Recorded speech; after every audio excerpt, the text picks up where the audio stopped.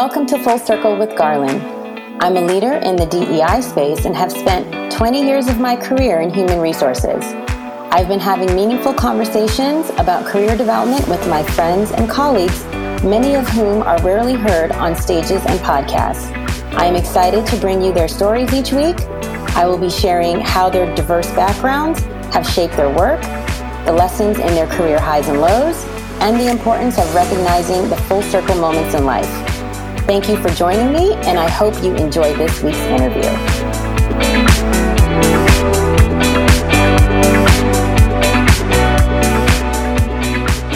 Hello, and welcome to Full Circle with Garland. Today's special guest is Lynn King Tolliver.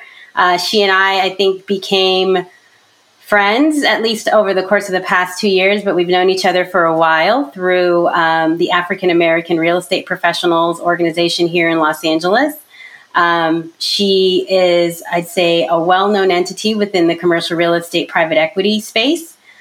She's a woman who owns a commercial real estate private equity firm specializing in GP advising, portfolio strategy, acquisition, repositioning, and she manages, quite a few different kinds of properties in the United States markets across a variety of property types. So I think she is a great person to talk to today about what it's like to be a woman in this space, how she got where she is today, because I think there's always lots of great wisdoms and intelligence that we can learn in people's stories. And I'm happy to have you here today, Lynn. Thank you, Garland. I'm excited to be part of your podcast. I think today, this time is a really interesting time for us to be sharing our stories. And I think this in particular environment has enabled us to speak, at least for me personally, quite a bit more candidly about my experience than I probably ever did in the past. So this should be a fun conversation. Wonderful. So I usually start my podcast with understanding a little bit more about you as an individual, how you grew up, how you kind of see the world, what lenses have helped to shape who you are. So how has your upbringing shaped you? What is it that has happened in terms of, when you were a little Lynn and now, what are those experiences? So I am one of 4 children. I'm the oldest of 4. I think anybody who knows me wouldn't be surprised that I'm an eldest child. My mom and dad were married for 46 years, and I grew up in a very sort of secure household. We were very religious. I was raised as a Jehovah's Witness at the Kingdom Hall and Bible study all of the time. My mom and dad both came from broken homes, and they were determined to provide just a really stable, secure sort of background for us. And so while we grew up, I think at the time I was growing up, I didn't understand exactly how meager kind of our income was. They kind of scraped in to make everything seem normal, and we had everything that we really wanted, but there was not a lot of extra. So I grew up right here in Southern California in Pomona. I went to Pomona High School. Graduating high school, I went to a state. My parents didn't want me to go away to school. I stayed here. I went to Cal State Fullerton. I ended up in commercial real estate. I'm one of the few people who actually got their business degree, ended up with a degree in finance, in real estate finance. So that path was sort of, it changed. I started out as an accounting major, but once I took my first finance class, I knew exactly which direction I wanted to go. So I think in a lot of ways, I have a pretty typical growing up background. Mom and dad were home. My mom didn't go to work until I was in high school. And the oldest of 4 children, my brothers and sisters, all still live close. And I have been married now, coming up on 31 years, and both my boys are now out of college, and we're just working on the career and trying to understand kind of what comes next. And interestingly, also, what are the motivations that come with what comes next? Yeah.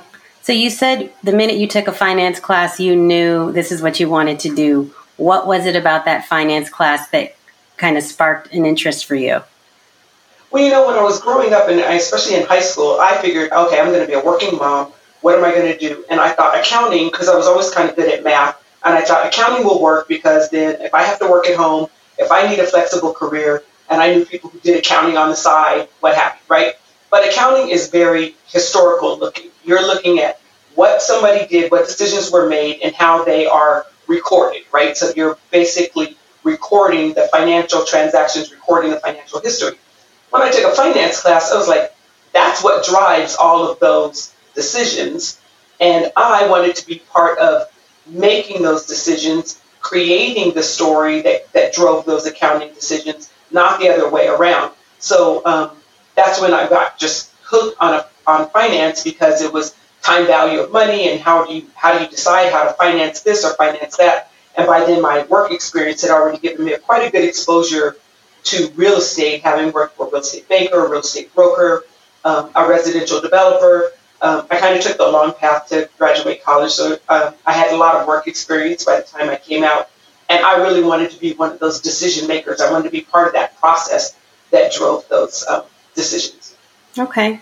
So when you transitioned from accounting into commercial real estate, what was that like? Because I know lots of folks who are always wanting to break into the industry, transitioning from another. What are the things that either you learned about how to do that, or how you figured out how to land into that next opportunity? So when I started in accounting, I actually was working for a company that generated partnerships, mostly for tax benefits and whatnot. So I was learning kind of about real estate while I was on the accounting side. I think the bigger transition for me, not getting a job in accounting, I mean, at the time I was, low level, entry level, doing payables, whatever was required, construction payables, kind of any of that to kind of hone my background. But probably the bigger transition was when I was working, and at the time I started I was working at Lincoln Property Company, as a matter of fact. Had graduated, knew I wanted to go in finance, but all my work experience was accounting, was when I was able to transition out of accounting into acquisitions.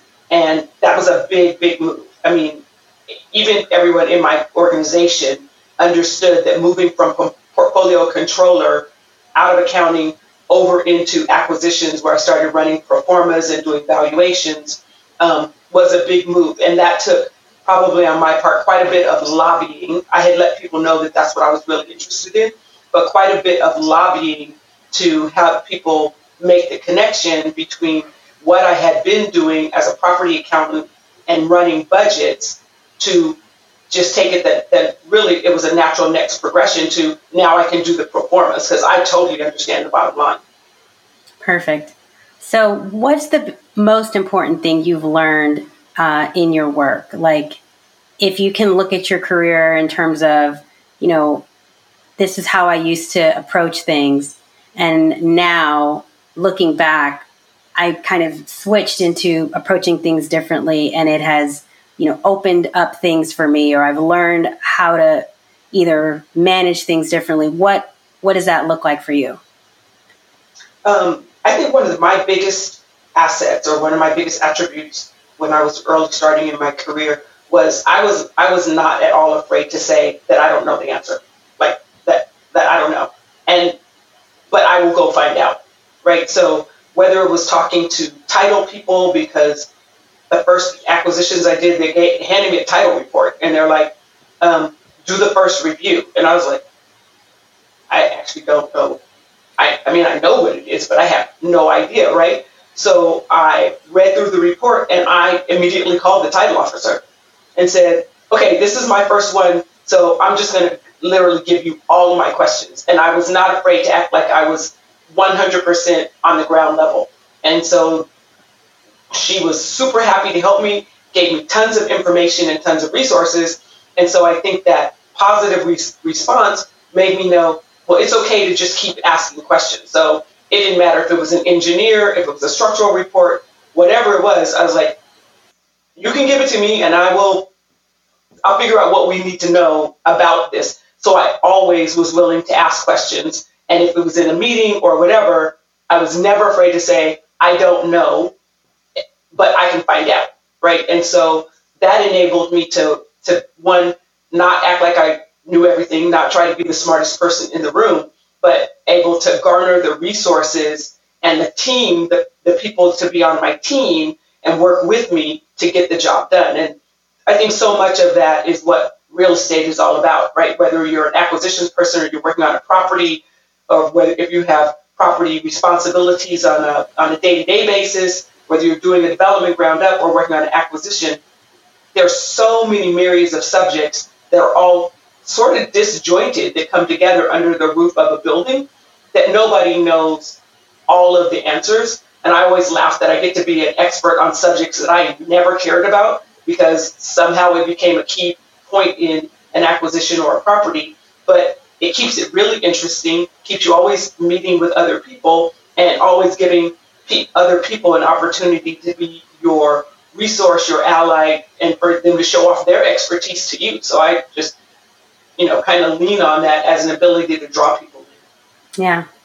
So as a woman who owns her own business and learning kind of the ropes of getting in these doors, in these spaces where there may not be a lot of Lynn's out there, can you talk a little bit about what that experience has been like and any lessons you've learned along the way in terms of, being a Black woman in this industry? Yeah. Well, I would say that didn't start when I became an entrepreneur, which was only 3 years ago.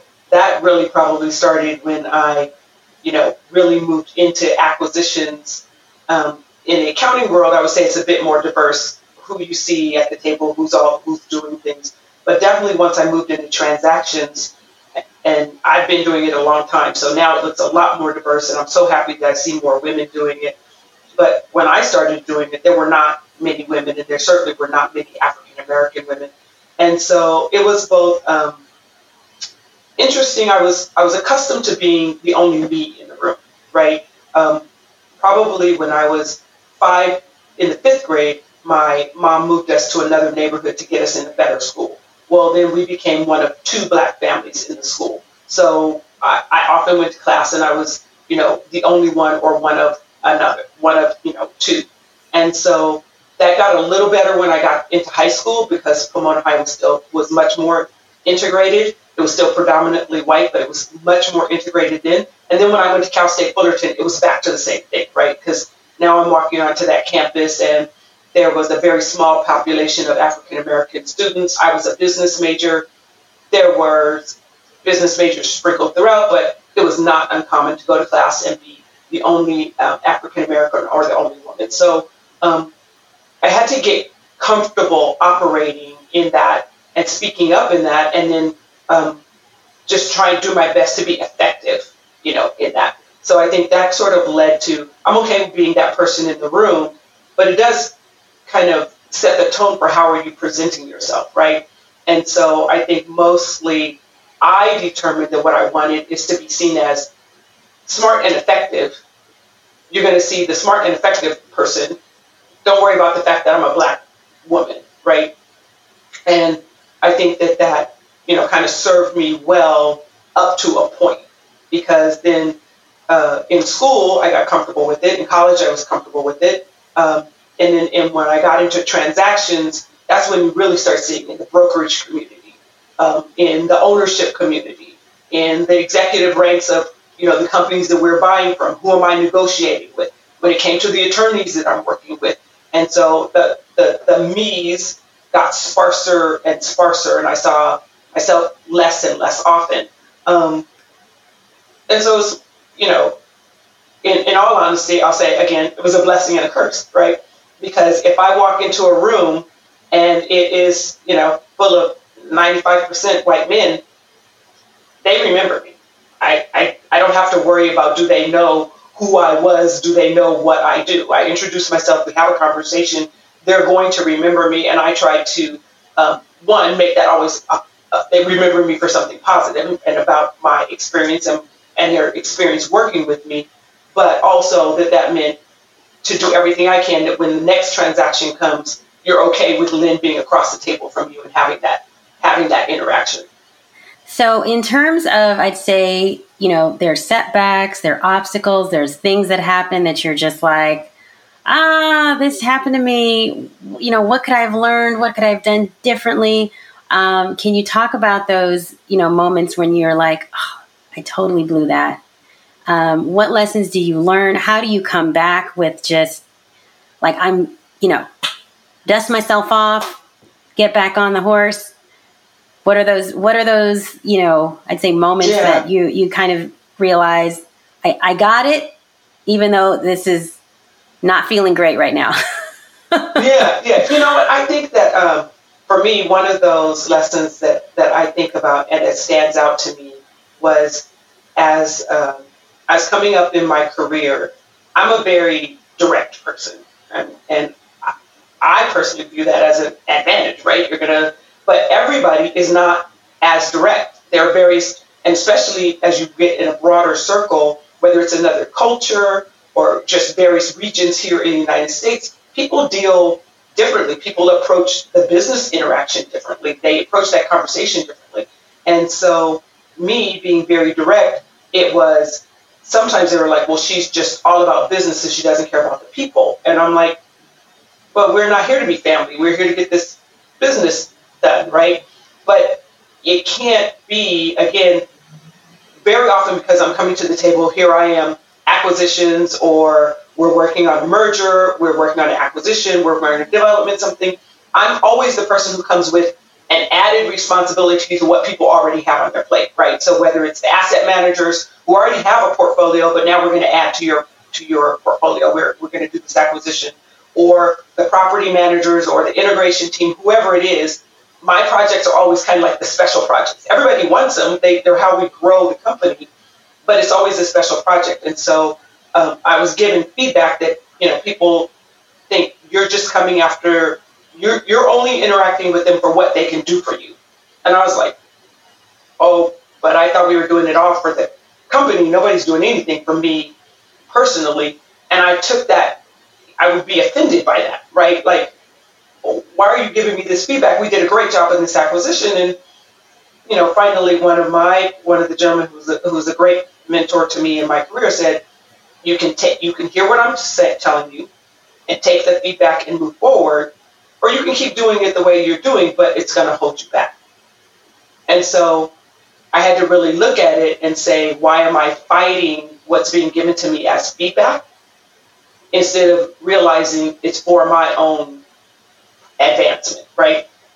And so I had to kind of say, okay, and adjust my style. I'm like that on a personal level, but again, personal level and maybe even a work environment, I just want to be seen as effective. Don't worry about who I am, Lynn, the woman that's coming in front of you. Just see me as effective. We're going to get this job done. And so I had to put a little bit more of my personality and myself personally on the table to establish relationships, right? And so instead of starting the meeting with, okay, here's our agenda, the meeting had to start with, okay, how was everybody's weekend? And then kind of limit that to the first 5 minutes of the meeting so that you can have some rapport with people. And I would say it has absolutely served me well, right, to be able to relate to people better. But I think also having feedback come to me that way and having to adjust what I was hearing so that I could not have my feelings hurt, but why am I getting this feedback, has also helped me as a manager and as a mentor to help folks that I need to give feedback to. Because, when you're talking to driven professionals, type A's, they have an agenda, they're moving forward, and sometimes, you're leaving a little massacre in your wake. You gotta understand what's going on, but they don't hear that, right? Because but it was effective. You got the job done. And so me knowing how I reacted to that feedback in that situation has been able to help me to kind of relate to where they are and also try to deliver that message in a direct enough, but also in a why am I spending time telling you this or working with you on this to, help them come to that same conclusion. This is about moving you to the next level. I know you've got a lot of projects and different things that you work on. Is there anything, if you could remove all the, any barriers or constraints? I know right now our economy is kind of in this wonky place where no one really knows what the next 6 months is going to look like. But what are those passion projects, those things that you would just love to do, the things that when you think about, why I got into this business, why I love being in this business, what does that look like for you? So actually that question is easy for me to answer because it's what I've been working on, honestly, for probably the past year and a half.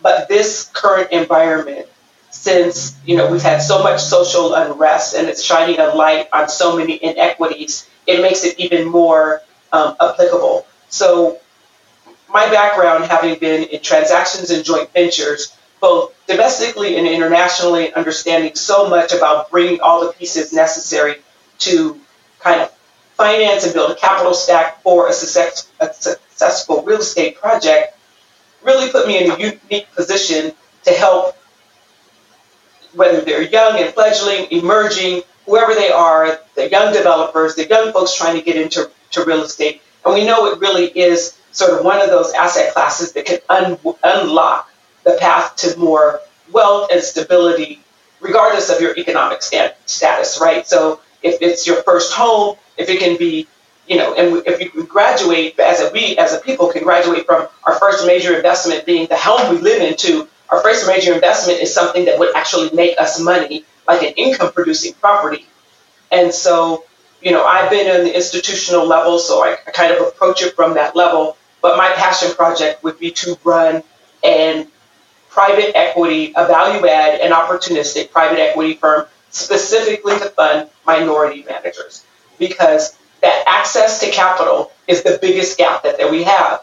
And so very often, the bigger institutions, they don't have anything against funding those managers, but they have built-in guidelines that they don't even see as the obstacles to those managers being able to approach them, whether it's what your already established track record to, but we only invest in the major metros. And I'm like, they don't understand both the opportunities they're missing out in maybe secondary or tertiary markets, but also that if they would also look at the income stratification differently to understand how different income sectors behave, they're missing out on stability of income just because, they're accustomed to, we've done business in these markets, the research covers the business we've done in these markets, and they don't bridge that gap. And so I think my background, both as an African American coming from just a totally middle market upbringing, so that my family, the whole strata, right, from folks who are needing, maybe it's government assistance all the way up to, now retired with pensions and, they're doing fine, but I've seen it all. And so that's my community. And so my ability to then guide institutional capital as to how to invest in that community, which also means I can reach into that community and the operators that would be there and bring them along, right, to grow them up. So that is my passion project. That's like, I have the business plan. I have been actively marketing the business plan and trying to talk about it. And I think right now, again, like I keep saying, with this time where there's so much focus on the social unrest and the inequities that exist systemically, right, in our capital system. And I do believe in capitalism. It's fantastic. It's why you can come here with nothing, and if you're determined, you can build something. But there are systemic limits and obstacles that are built into our system that we have to actively tear down. And I would love to be a part of how do we, build something that takes one of those systemic barriers out of the way. That is fantastic. Let me know how I can help, because this sounds fantastic. I think there will be a place for all of us. Do you have any upcoming launches you'd like to share with our listeners? Well, yes, there are 3 business lines that I'm currently actively working on and have partners specifically focused. One is I'm very passionate that there should be an income-producing vehicle focused on B and C apartments. It's one of the best performing sectors over the long haul. And it's also one of the most threatened sectors in our real estate career, in our real estate universe. We really need workforce housing, but it's under threat for two reasons. One, it's too expensive to build. And two, it's the sector that gets cannibalized a lot, because as soon as the market starts to do well, then an investor will buy that property, improve it, and raise the rents until it's no longer in the workforce and it starts to be in the bottom of that next sector. So I think that there are two things that we could do by creating an income vehicle specifically focused in this sector to protect workforce housing, which is one of the biggest gaps, and also provide investors with a way to invest in an asset class that they typically don't invest in because the assets are either too small or don't meet their quality standards, but provide outstanding returns. So be on the lookout for that. It's the attainable apartment communities. The second is that I am working with folks here in Los Angeles, Phil Hart and Bruce Thomas, on biotech and biosport, biomed, biotech, and biosport. There's a lot of technology yet to be developed, whether it's life-saving, life-enhancing, age-enhancing technologies, and the real estate necessary to provide incubator space, to provide space for these companies to grow, and they bring outstanding jobs to the communities. And many cities have control of land, either by the universities or hospitals or what have you, where they would love to see this development come. There's much more focus from institutional capital there. And so we are working on bridging that gap, providing the development expertise and the planning expertise to bring more capital into those projects. And we are looking nationwide. We have a couple of sites that we're looking at in Southern California. We've had conversations with folks in Atlanta, as well as on the East Coast in the Virginia area. So be on the lookout for that. That's Biomed Development Group. And then the last one I'm working on is with some partners out of Arizona, and we are launching a hotel fund. It was really focused on development pre-COVID, but now we know that there's going to be a lot of disruption in the industry. And we've already seen that's the biggest sector seeing of loans going into special servicing. There are going to be owners that don't make it. There's going to be capital that's chasing those. And we've put together a partnership of individuals with deep expertise in the hotel industry to be able to take advantage of that disruption and really provide some high quality properties that we're really focusing on attributes that will allow them to be attractive for more than one reason, not just the business traveler, not just the leisure traveler, but that really tie those attributes together and present a property that folks would want to go to for more than one reason and create a very defensible investment. So I think you should be on the lookout for those as well. Perfect. So how do you continue to, learn, stay on top of things, keep up? I know I've seen you on panels. You're like, you got it together. She can tell you what's happening here. She can tell you what's happening in Asia Pac. She can tell you where things are moving. So, where do you keep, where do you get your information, or how do you keep up on what's going on in either the real estate market or the business world? Are there like books that you read or places you go to find this information?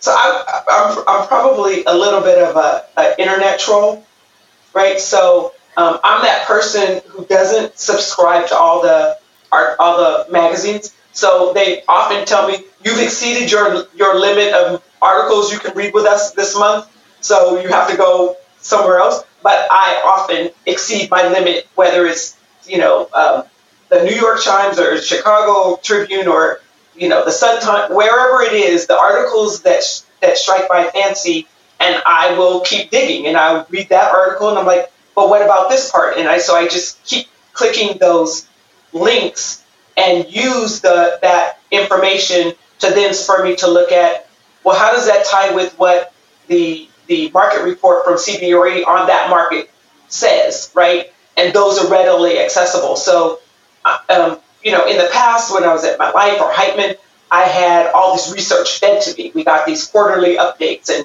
you got these monthly things. And so now I don't get that. So I have to actively go and find it. And so whether it's someone pointed to an article on LinkedIn that spurred me to read that article and then to keep clicking 2 or 3 more articles, I dig for it. I dig for it. And when there's an opportunity to speak on a panel, I kind of decide what is going to be my contribution, what lane am I filling on that panel, what am I expected to kind of contribute. And I do try to prep myself for that. And I'll call my guys at East Hill, I'm looking for this. I'll call my guys at Seabury. I told you, I don't pretend to be the expert on everything, but I'll find out. Awesome. So I know you are involved in quite a few organizations. Are there specific ones you'd like to talk about that you're involved in? Are there other, areas that you have a passion and an interest in that we may not imagine? Yeah. Well, you missed it. You mentioned AREP, African American Real Estate Professionals Los Angeles. I am one of the original founding board members. I now serve on the advisory board. And, that really started from the fact that, again, as people of color in this industry, we are here, and we're actually here in some starting to be decent numbers, but we're still such a small population that if we don't have a specific place to reach out and see one another, then we start to feel isolated. And so I was really happy to be a part of that organization to try to create a place where folks who are involved in commercial real estate, institutional real estate and advisory in the Los Angeles, in the greater Southern California area, they knew, okay, well, here's a group that we can connect to. And I'm really proud of where the organization is going now. We're kind of calling it AREP 2.0 because we've let the younger cohort of professionals who are in it now and establishing themselves and building their careers are really setting the tone for both what we put out as educational information, the networking events, and how we connect with people. I mean, if you had left it to me and the senior team, we wouldn't have done an Instagram, session where we were talking to real estate professionals. But they're like, no, this is how we have to do it. And we were completely blown away by how many participants we got, right? So we're loving both the energy and the use of technology that they're using to both spread our awareness. And I think that's one of the biggest things that we can do to make more people aware of commercial real estate as a career option. Because if you're coming from an economic stratosphere, socioeconomic section, then that's not the dinner conversation, right? If they're not talking about, what business deals were cut or what investments were made, if that's not part of your everyday conversation, where do you get exposure to that to even know that that's an option, right? I think that's one of the things that's so cool about the Baldwin Hills Crenshaw Shopping Plaza being sort of in the mix, in play, right? People are aware that it's going to trade. Somebody's going to buy it. Somebody's going to redevelop it. Most kids or young people don't think about the fact that somebody actually owns the mall. Somebody owns it. And where did those dollars come from? And how do those dollars circulate within our economy? And, I'm a firm believer, everything is energy. We know that everything is energy, whether it's animate or inanimate, everything is energy. And money is one of the biggest energy sources we have. It's not finite, right? Which is why our government can just make more. I'll just put more out there.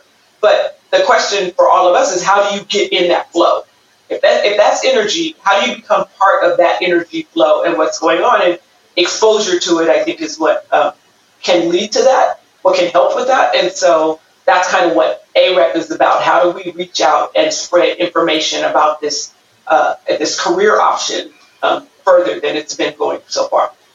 That is perfect. So I'm going to start to wrap up because I want to be respectful of everyone's time. Thank you for taking the time, because I feel like this, is always conversations that we have outside of, moments like this. And so to be able to share this with listeners is a real treat. So thank you, Lynn. So I end the show with 3 things. First is a phrase that you have to complete. Inclusion in my industry looks like. Greater access to capital all down the stack. What does life look like coming full circle to you? Ooh, well, that's an interesting question right now because my youngest just graduated college. And so he is starting his career search. So my sort of, you never stop being a parent, but I am so proud to say my oldest just moved out on his own. He's renting a house. He's doing this career thing. My youngest is starting. So certainly I'm at that point where what it means for me to be a parent is certainly changing, right? It's no longer what it was. And I loved that stage of it. I love the stage that my men are in. I've been married for 31 years now, actually tomorrow. So, full circle is we were starting this journey, building a family, building a life, and now what is the second half of that going to look like for us? And a big part of it for me, I think, is understanding that my career motivations have changed. Before it was really, getting my voice through college, getting these responsibilities. And now I would say that my career motivations are really connected to that passion project because having been on my own for the past 3 years, I understand how significant that access to capital gap is. And that I don't think there's ever been a better time for us to have both conversations and take action on doing something about it. So where can our listeners connect with you? What is the best way to reach out to Lynn? So I probably on LinkedIn. I check my LinkedIn. I try to stay active on it. I actively connect with people, especially in my industry. And there's links to my website on there for our share investment management. And there's changes coming for our share. I've got several partnerships that are in the works, and I really am passionate about making moves on this the private equity emerging private equity minority manager platform. So I would say just reach out to me on LinkedIn, Lynn King Tolliver, pretty easy to find, and I would love to hear from folks. Thank you. Thank you so much. Thank you, and thank you for having me.